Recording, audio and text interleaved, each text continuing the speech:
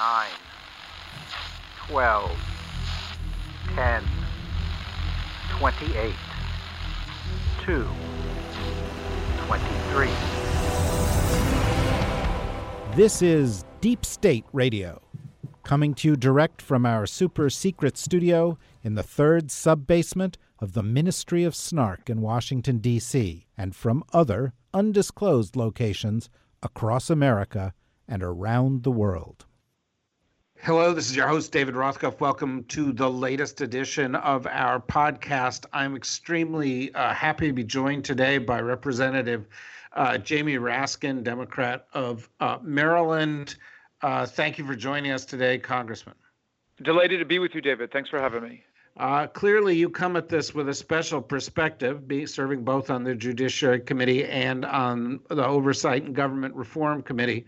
And I think the story of the week remains the story of impeachment, although, we tend to be easily distracted, right? We had this display by these Republicans in the SCIF yesterday. We've had debates about the use of the word lynching.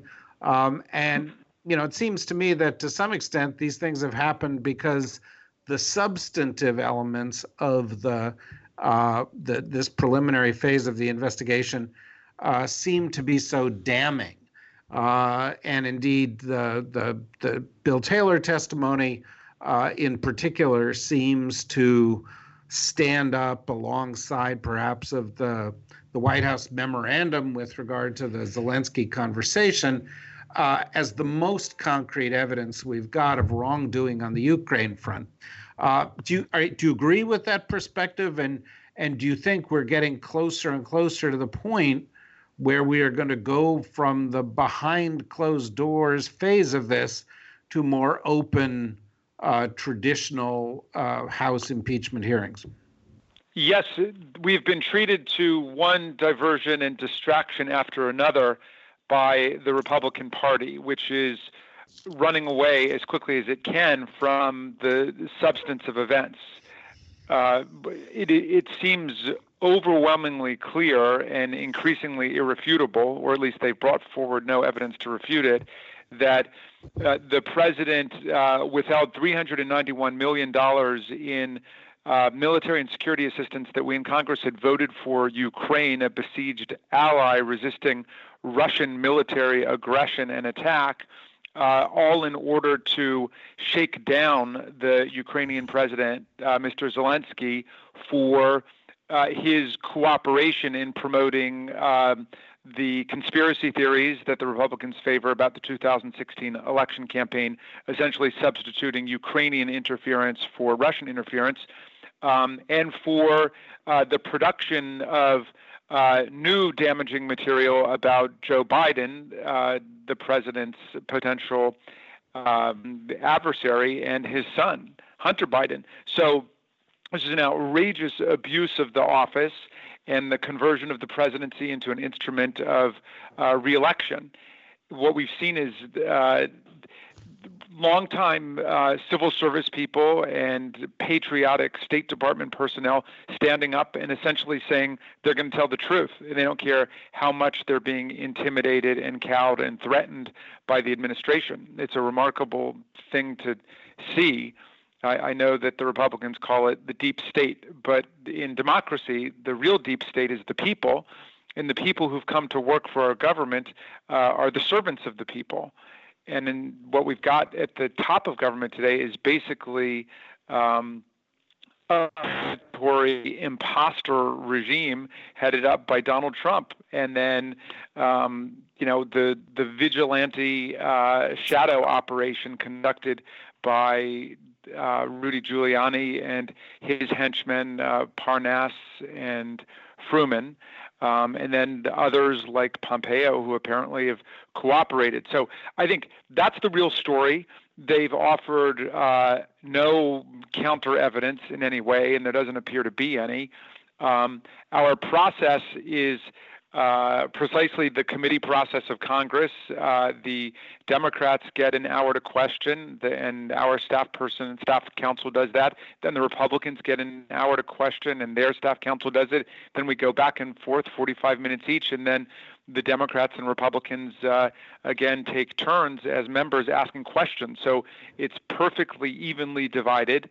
It's what's always happened, and they decided to storm the impeachment hearing room, violating the security of the SCIF, bringing in, without telling anyone, their telephones and compromising the security of the Intelligence Committee SCIF office. And then the whole time they're basically impersonating freedom riders. It's the first sit-in protesters in American history who are out fighting for high crimes and misdemeanors. Yeah. It seems a little bit like they're adopting a technique from the Air Force as a defensive technique, which is a planes release chaff to distract guided missiles from hitting them. And the chaff can be anything and float in any direction. So long as it distracts the missiles, it works. And so part of it, can be these hearings. Part of it can be whatever the president's latest antics have been. One of the things that they've been most successful on, and it's really a page just directly out of the Mueller report playbook, is coming up with new rules, moving the goalpost, right? So you've just described an abuse of power that seems as clear as can be and may also involve other kinds of crimes, bribery or extortion or federal election law violations and so forth. But, the Republicans have somehow managed to get a lot of Democrats to be talking about a quid pro quo, as though quid pro quo actually had anything to do with this. And it's exactly what happened with collusion. And so the Mueller report came out and everybody said, oh, well, there's collusion. There's no collusion. And collusion was irrelevant and not a legal term. And I'm just wondering how you feel about this. We're replaying this. It seems like we're falling for the same thing over again. Yeah, well, right. They've gone from no collusion, no obstruction to no quid pro quo. Of course, there was lots of evidence of collusion, more than 100 contacts between the Trump campaign and Vladimir Putin and his various emissaries. And the evidence of obstruction of justice was overwhelming, at least 9 or 10 episodes of the president tampering with witnesses, interfering to coach testimony, trying to shut down particular lines of inquiry, and so on. But they've made up the boogeyman of quid pro quo. The funny thing, of course, is there is a quid pro quo, which Ambassador Bill Taylor demonstrated very clearly. They were withholding the money until precisely the political cooperation they were trying to extract from President Zelensky. In a legal sense, we don't need to show a quid pro quo. All we have to do is show the shakedown, which was alleged by the original whistleblower and has been objectively corroborated by multiple other witnesses and by the fact that the aid was withheld and by the contemporaneous memorandum on the phone call made by the White House staffers themselves. So this is not exactly an Agatha Christie mystery. We know precisely what happened, and we know not completely, but we know lots of how the scheme was perpetrated by the White House, by Rudy Giuliani, by Pompeo and Pence. But we need to nail down a lot more details, but the outlines are very clear at this point. And given that there's no counter story, the Republicans are left to engage in these juvenile antics and pranks, like breaking into a committee room where lots of Republicans were getting ready to ask their questions. There are more than 50 or 60 Republicans on the various committees that are participating in this, so they are totally equally represented and have an opportunity to ask any questions that they want. So again, this is another one of these phony distractions meant to confuse and bedazzle not the public so much, because the public already understands what is really happening, but really the Fox News audience. They're just trying to maintain control over the vast religious cult now, which is protecting the white-collar organized crime family, which is running the White House. Yeah, well, you're absolutely right. And of course, what is troubling is that family, that crime family, has gotten away with a lot of crimes so far.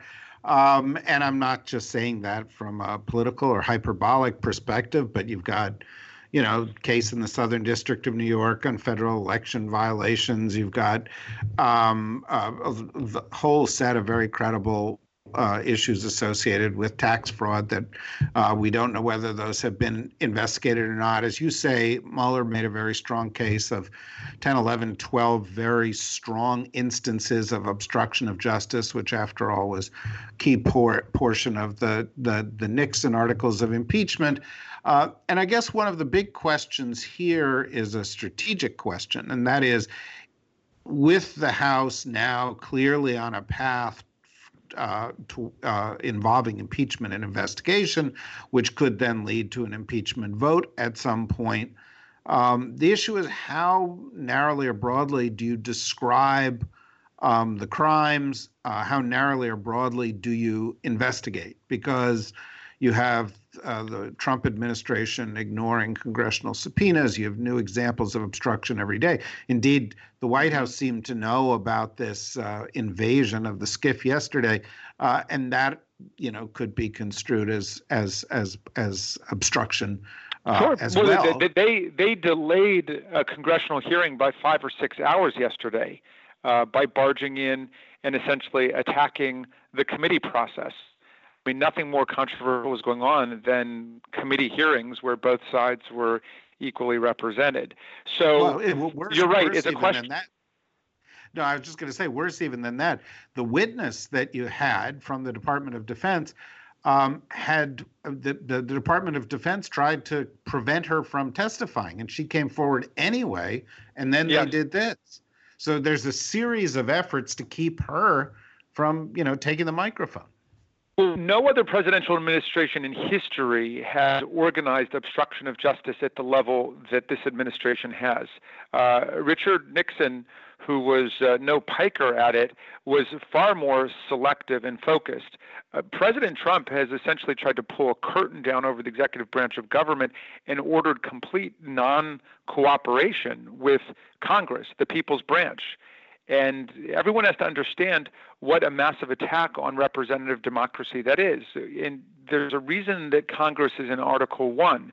The preamble of the Constitution, we the people, in order to form a more perfect union, establish justice, ensure domestic tranquility, provide for the common defense, promote the general welfare, and preserve to ourselves and our children and our posterity the blessings of liberty, do hereby ordain and establish the Constitution of the United States. The very next sentence in Article 1 is all legislative power is vested in the Congress of the United States, a House of Representatives and Senate. So you see what's happened is people have created a constitution, have created a government, and then the sovereign political power of the people has flowed right into Article 1 and Congress. And then you get dozens of paragraphs explaining all the powers of Congress, the power to regulate commerce and domestically and internationally, to declare war, post office, copyright, on and on, immigration, naturalization. And then you get to the powers of the presidency, and there's 4 short articles. One of them is impeachment, that the president can be impeached for high crimes and misdemeanors, for bribery, treason, other high crimes and misdemeanors. And then his essential job is to take care that the laws are faithfully executed and to be commander-in-chief during times of insurrection and war.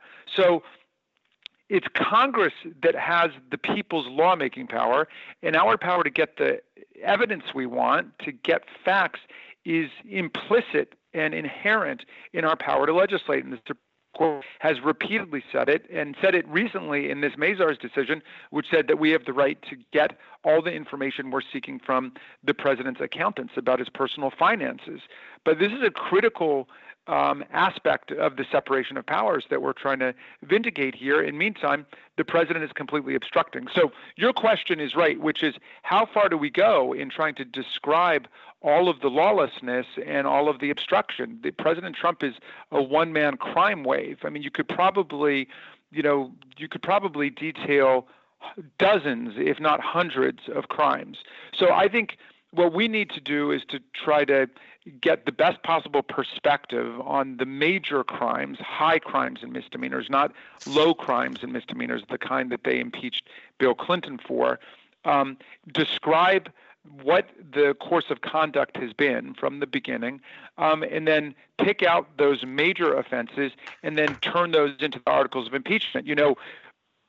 One part of the process is a resolution of impeachment where you can give a narrative recitation of everything that's taken place. Then you get the articles of impeachment, which are much more like the prosecutorial charges, the actual indictment itself. And so it's going to be a challenge for us to try to synthesize it and synopsize it and then get right to those charges. But we need to have razor-like clarity in spelling out what the criminal offenses were against the people, our Constitution, at the same time that we do give in a separate portion a narrative description of everything that's been going on. And it strikes the even the engaged observer that the list could be so long that it's challenging. In fact, when you talk about the president's treatment of the Congress, it evokes not Nixon, but the articles of impeachment against Andrew Johnson in 1868, which turned on a relationship with Congress that was very much akin to the Trump relationship. And so you've got that. And, we haven't talked about the emoluments clause or anything else. Yes. In fact, when you were sitting there and you were describing how the Constitution lays it all out, I was thinking that the very short oath that the president takes is to preserve, protect, and defend the Constitution. That's the one thing that we ask of him. And this is a guy who a couple of days ago referred to that phony emoluments clause. Well, I'm glad you're raising the emoluments clause because there were both of them, the domestic and the foreign, are very close to my heart. And in a certain sense, they're the original sin of this administration, and they're the cardinal sin of presidential misconduct, according to the framers. Right? The foreign emoluments clause says that the president cannot accept presents, emoluments, which means payments, offices, or titles of any kind, whatever, from princes, kings, and foreign states without the consent of Congress. He's never once come to us to ask for permission for any of the millions of dollars that he's been pocketing from Saudi Arabia, United Arab Emirates, Philippines, and so on, all of the governments that are freely and enthusiastically patronizing the resorts, the Mar-a-Lago, the golf courses, and of course the headquarters of all the corruption, the Trump Hotel, which we call the Washington Emolument. But it's been millions of dollars going in there, and he's never asked for our permission at all. So we were about to take up a resolution that I had on this related to the Doral G7 and the other foreign emoluments, and then when he withdrew it, we had to pull it back just to revise it and other events rather than the Doral, because the Doral was going to be really historic. It was going to be the most unconstitutional event ever to take place at an American hotel, and that includes Watergate, because it would not just bring in all these foreign governments to line the pockets of the president, but also all the money from the federal government departments that go down there, the Secret Service, the White House, the Department of Defense, the Department of State, and so on. This is another one of their tricks. The president has spent a third of his days at Trump Hotel properties on the weekends, and they always go to Mar-a-Lago or they go to Jersey or Virginia or whatever, and then it costs the taxpayers around $75,000 or $100,000 a weekend, going in checks written directly from the U.S. government to Trump properties. But the Article 2, Section 1, Clause 7 says that the president is limited to his salary in office and may not salary increased or decreased and may not collect any other emoluments from the U.S. government. And they violate it every time they take all of these government officials down to Mar-a-Lago or other Trump properties. I mean, it's the president is using the government of the United States as his piggy bank, and it goes on every weekend. And the Doral case was an egregious case, but putting up Mike Pence at a golf resort is an egregious case.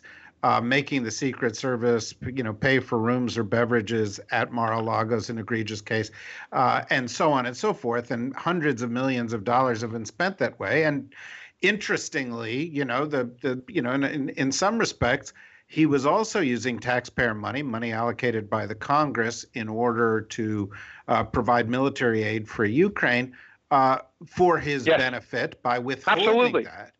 Yeah. Look, this is essentially, according to our Constitution, converting public office into an instrument of private gain. And that's all this president has done. I mean, he goes to work every day not in search of the common good or the public interest. He goes to work every day with the idea of get-rich-quick schemes for himself and his buddies and his family. But I think we need to spell that out. I think the emoluments clause is, if I have my way, will feature prominently in it. But the episode, which I think turned everything around for us and was the breakthrough moment for our investigation, in which the whole public understands, is the Ukraine episode. This is what Fox News, or I should say parts of Fox News, because there seem to be some parts of Fox News that are kind of liberated now, but a lot of Fox News is still trying to suppress the truth of what happened with Ukraine. But as this story goes out, people are abandoning Donald Trump like rats jumping off a sinking ship. Well, more power to the rats, I guess. I promised we would take 20 minutes, and we've taken 21 minutes. So I apologize for that, but we could have gone on and on. I really appreciate. Yes, indeed. I'm happy to come back, David. Okay. Well, I hope we can get you back. I really appreciate your insight. You bet. We'll circle thank back. You for the hard work you're doing. And one last point. Don't forget that built into the Ukraine episode is also a violation of the spending power, because if anybody had come to Congress and said, let's vote $391 million in aid to Ukraine to defend themselves against Russia, but we'll add these conditions that they've got to help Donald Trump in his reelection campaign by supporting his paranoid conspiracy theories and then fabricating dirt on the Bidens, we absolutely would have voted no. So he added those restrictions, those riders, if you will, to our appropriation unilaterally. The president, that violates our spending power. That violates our power to appropriate money. But you raised the right question. How are we going to order all of these various crimes and assaults against the American people? And I think that's the trickier issue now as public opinion shifts dramatically in our direction. Well, good luck with that. And we will circle back. We'll hope to talk to you again soon. Thank you, David. All best to you. Thank you very much. Well, that was an interesting conversation.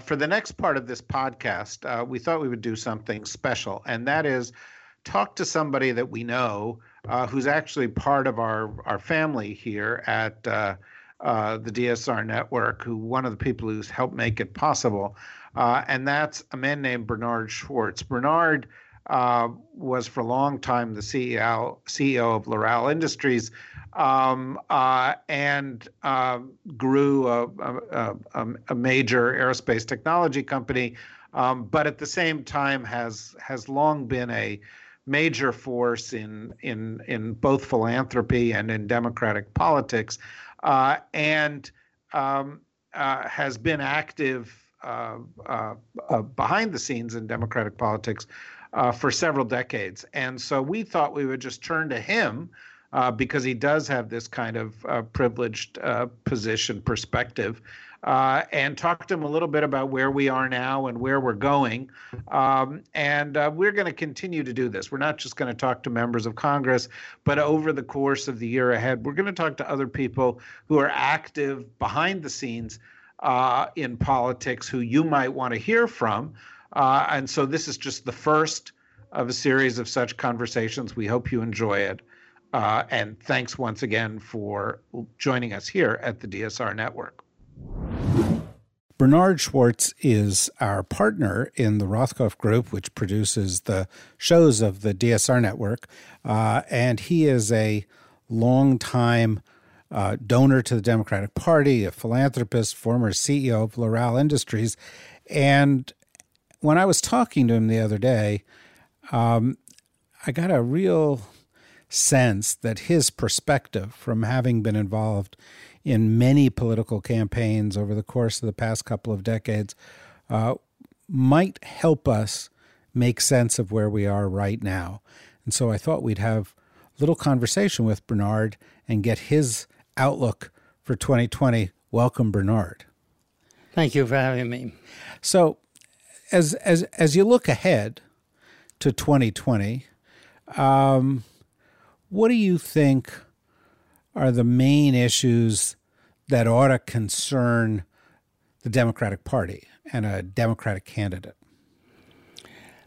The single most important issue is winning the 2020 presidential race.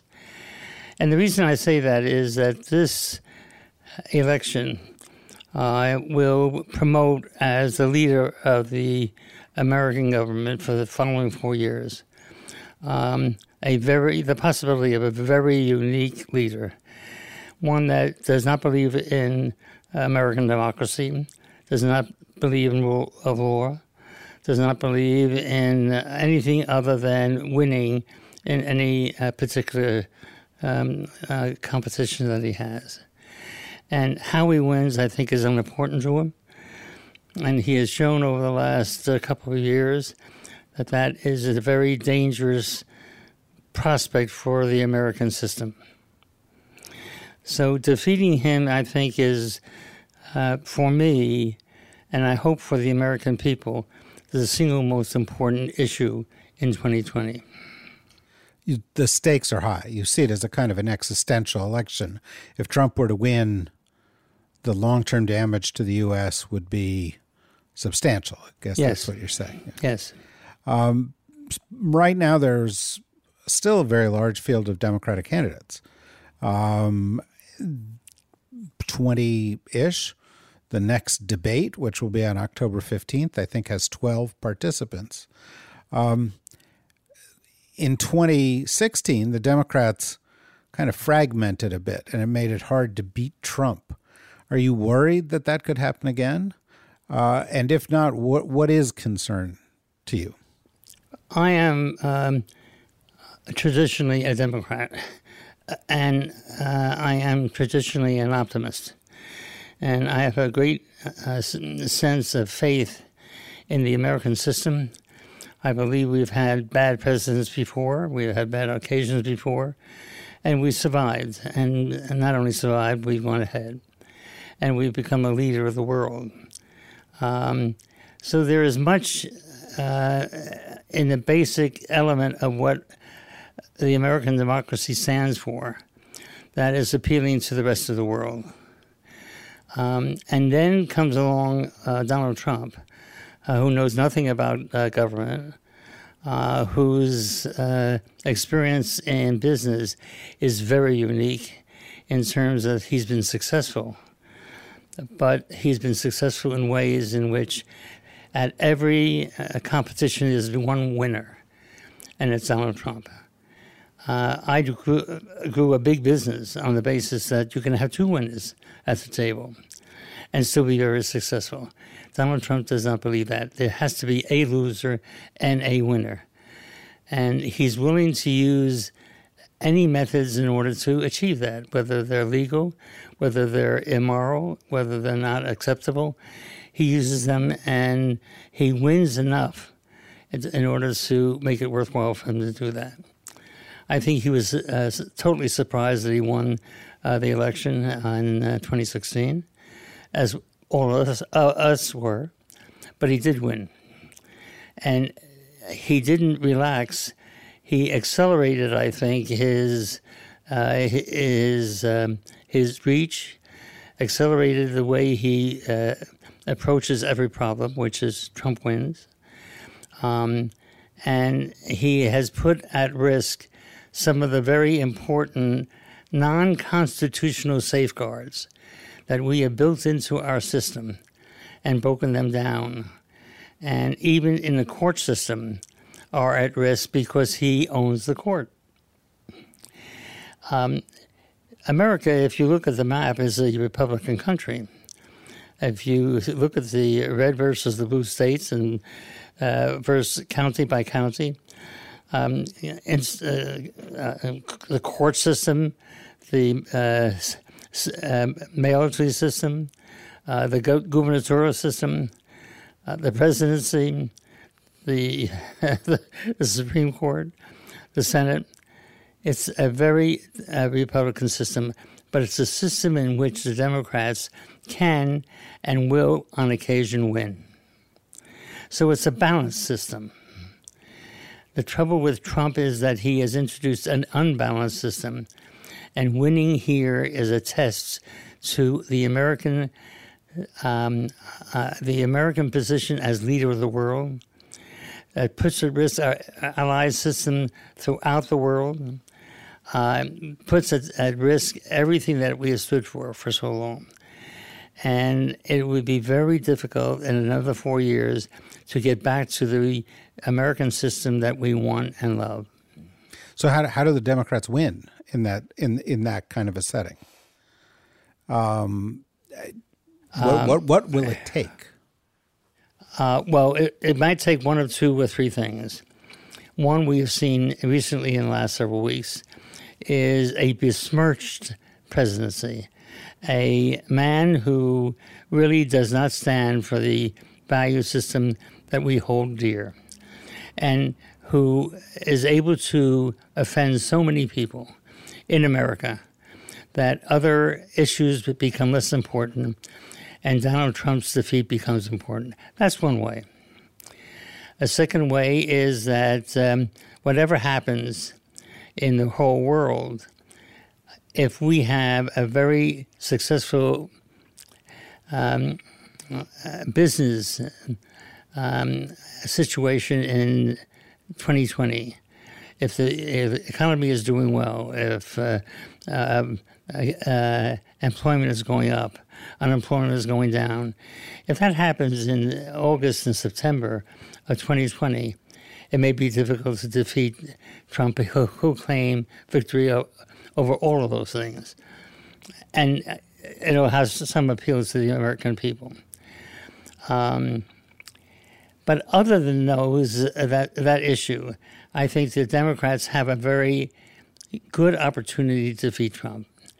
The reason for that is the most comparable measurement to see how we may do in 2020 is to look at 2016, the last presidential campaign. And it was a very close vote. We expect in 2020 that there will be more men and women of color who will vote, and they will be Democrats. We expect more women to vote, and they will be Democrats.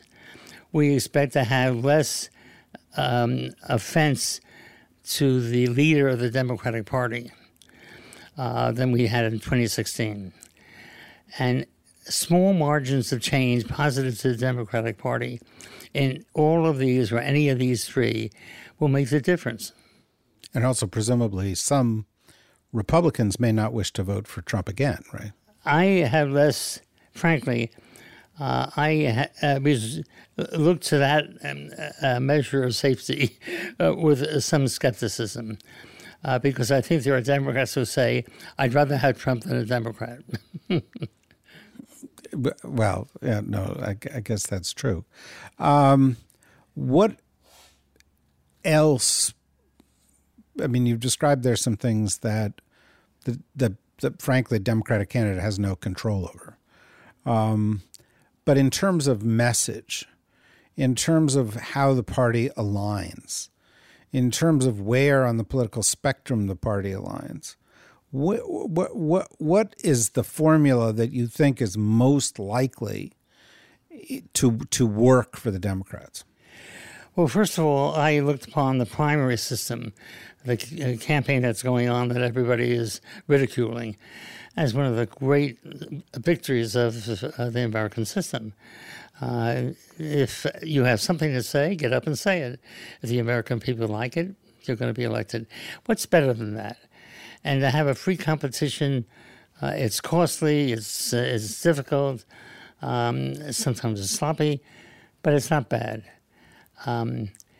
So it's not the primary in the competition in the Democratic Party that bothers me. What bothered me is that if you speak to a lot of people, they don't define what the Democratic Party is. And I'm talking about even the top leadership. They talk about Hillary Clinton, as much as I loved her and as much as I think she would have been a great president, she spoke about every issue there was. And she spoke with great credibility and great knowledge. But she spoke about too many issues and talked too long about each of them. I learned something from Truman, from Trump in the last election. He talked about the same 3 or 4 issues all the time, irrespective of what the question was. And he said it over and over again. And that sounds dull and stupid and dim-witted. It worked. I like to borrow some of that. So I would like to see, and some of us have gotten together to speak to Democratic leadership around the country, to say there are maybe 3 or 4 items that every Democrat will agree with. And if we can mold that into at least a semblance of a systemic party presentation, we will stand for something that people in West Pennsylvania, in Ohio, in Nebraska, in Oregon can vote for. We can all agree, for example, in health care. We can all, I'm talking to all the Democrats, we can all agree that there is an unfair system to the middle class in getting ahead. We can all agree that there is a pension system in the United States that does not work and is going to disappoint more than 50% of our people who will not be able to retire.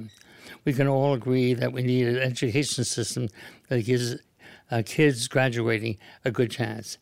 If we can say that that is the basic message of the Democratic Party that we can all agree on, then people would recognize that we have a unified principle. I think that would be a good idea. Well, it's interesting because you look at the Democrats, and there are 24 of them, and there are lots of messages and people from different parts of the country and so forth.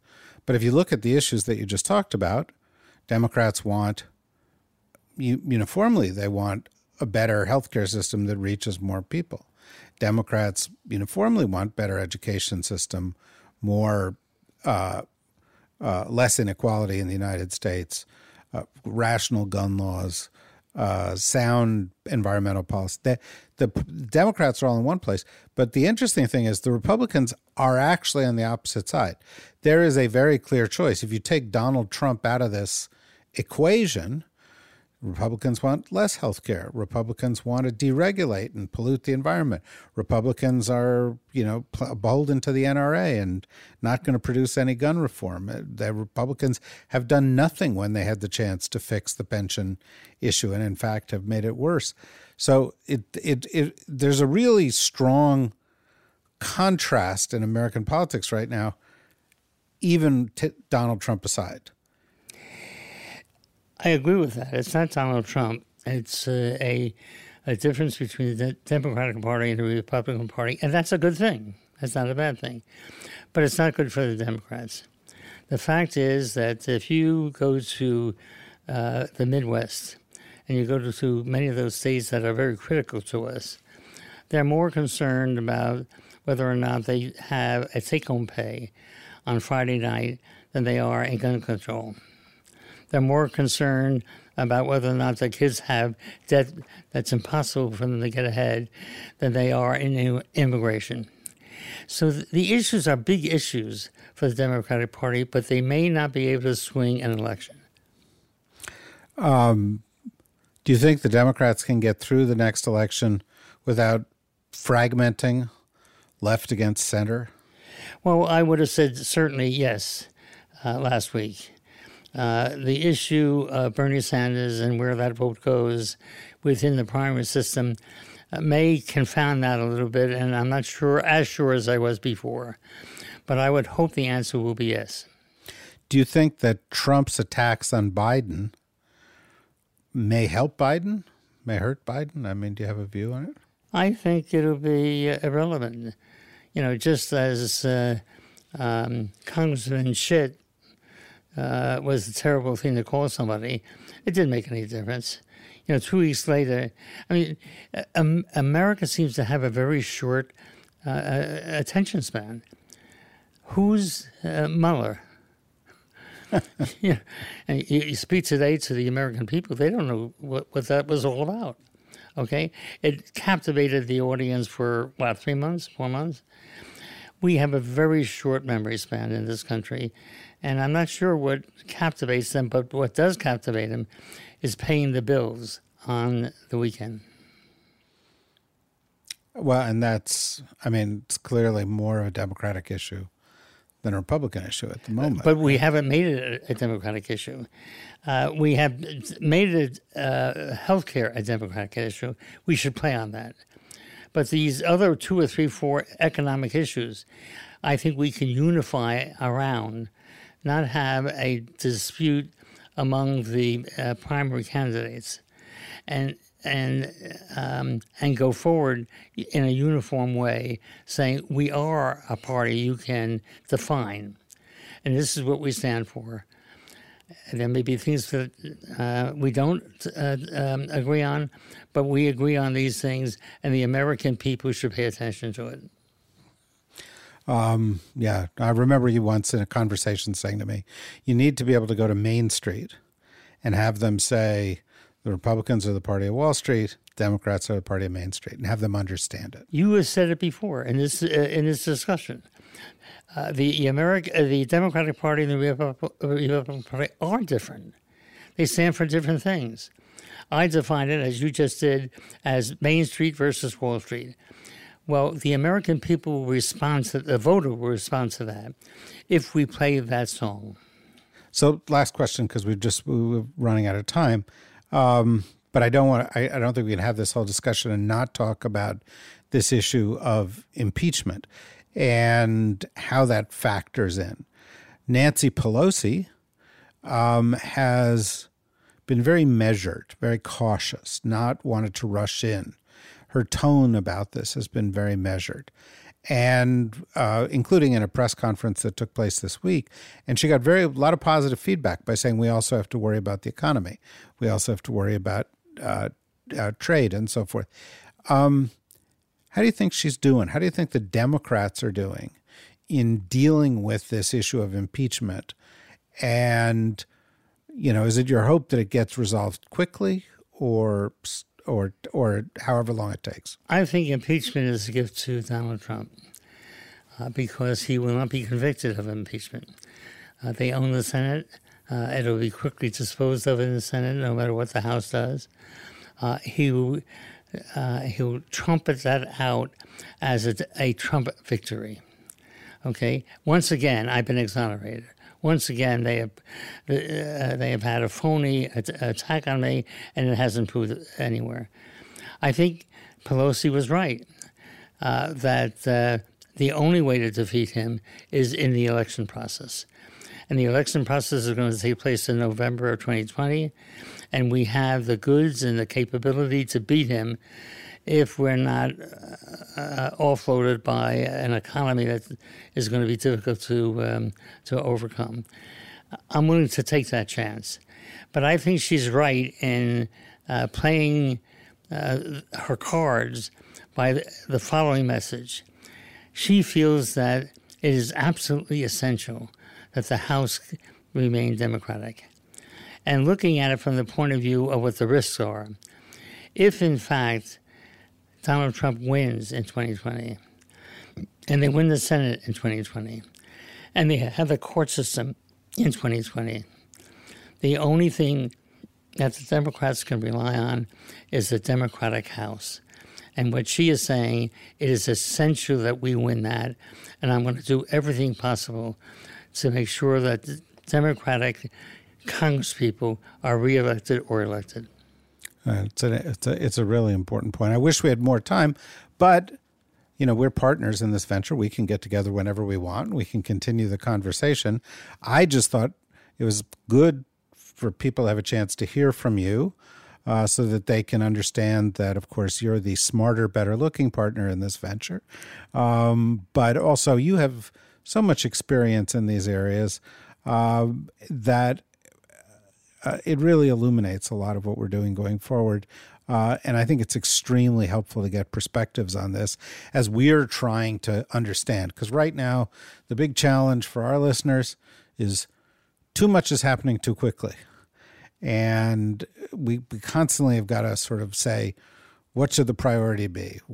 How do we stay focused How do we keep our eye on the ball?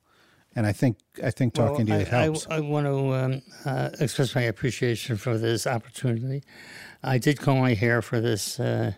I can vouch for that. I did not realize it was not going to be on television. And my God, here I'm all dressed up. Well, I want to say, because this is a podcast, that Bernard looks great. His hair is combed. He's actually wearing a jacket, and there's an American flag pin. So it's really, the whole picture is pretty impressive. Well, let's do it again. Okay, on video next time. Thank you. Okay, thank you very much. Deep State Radio is a production of the Deep State Radio Network, a division of TRG Interactive Media. Our podcast today was produced in cooperation with Goat Rodeo Productions and was supervised by Ian Enright. Join us again for another episode of Deep State Radio. If you don't, we know where to find you.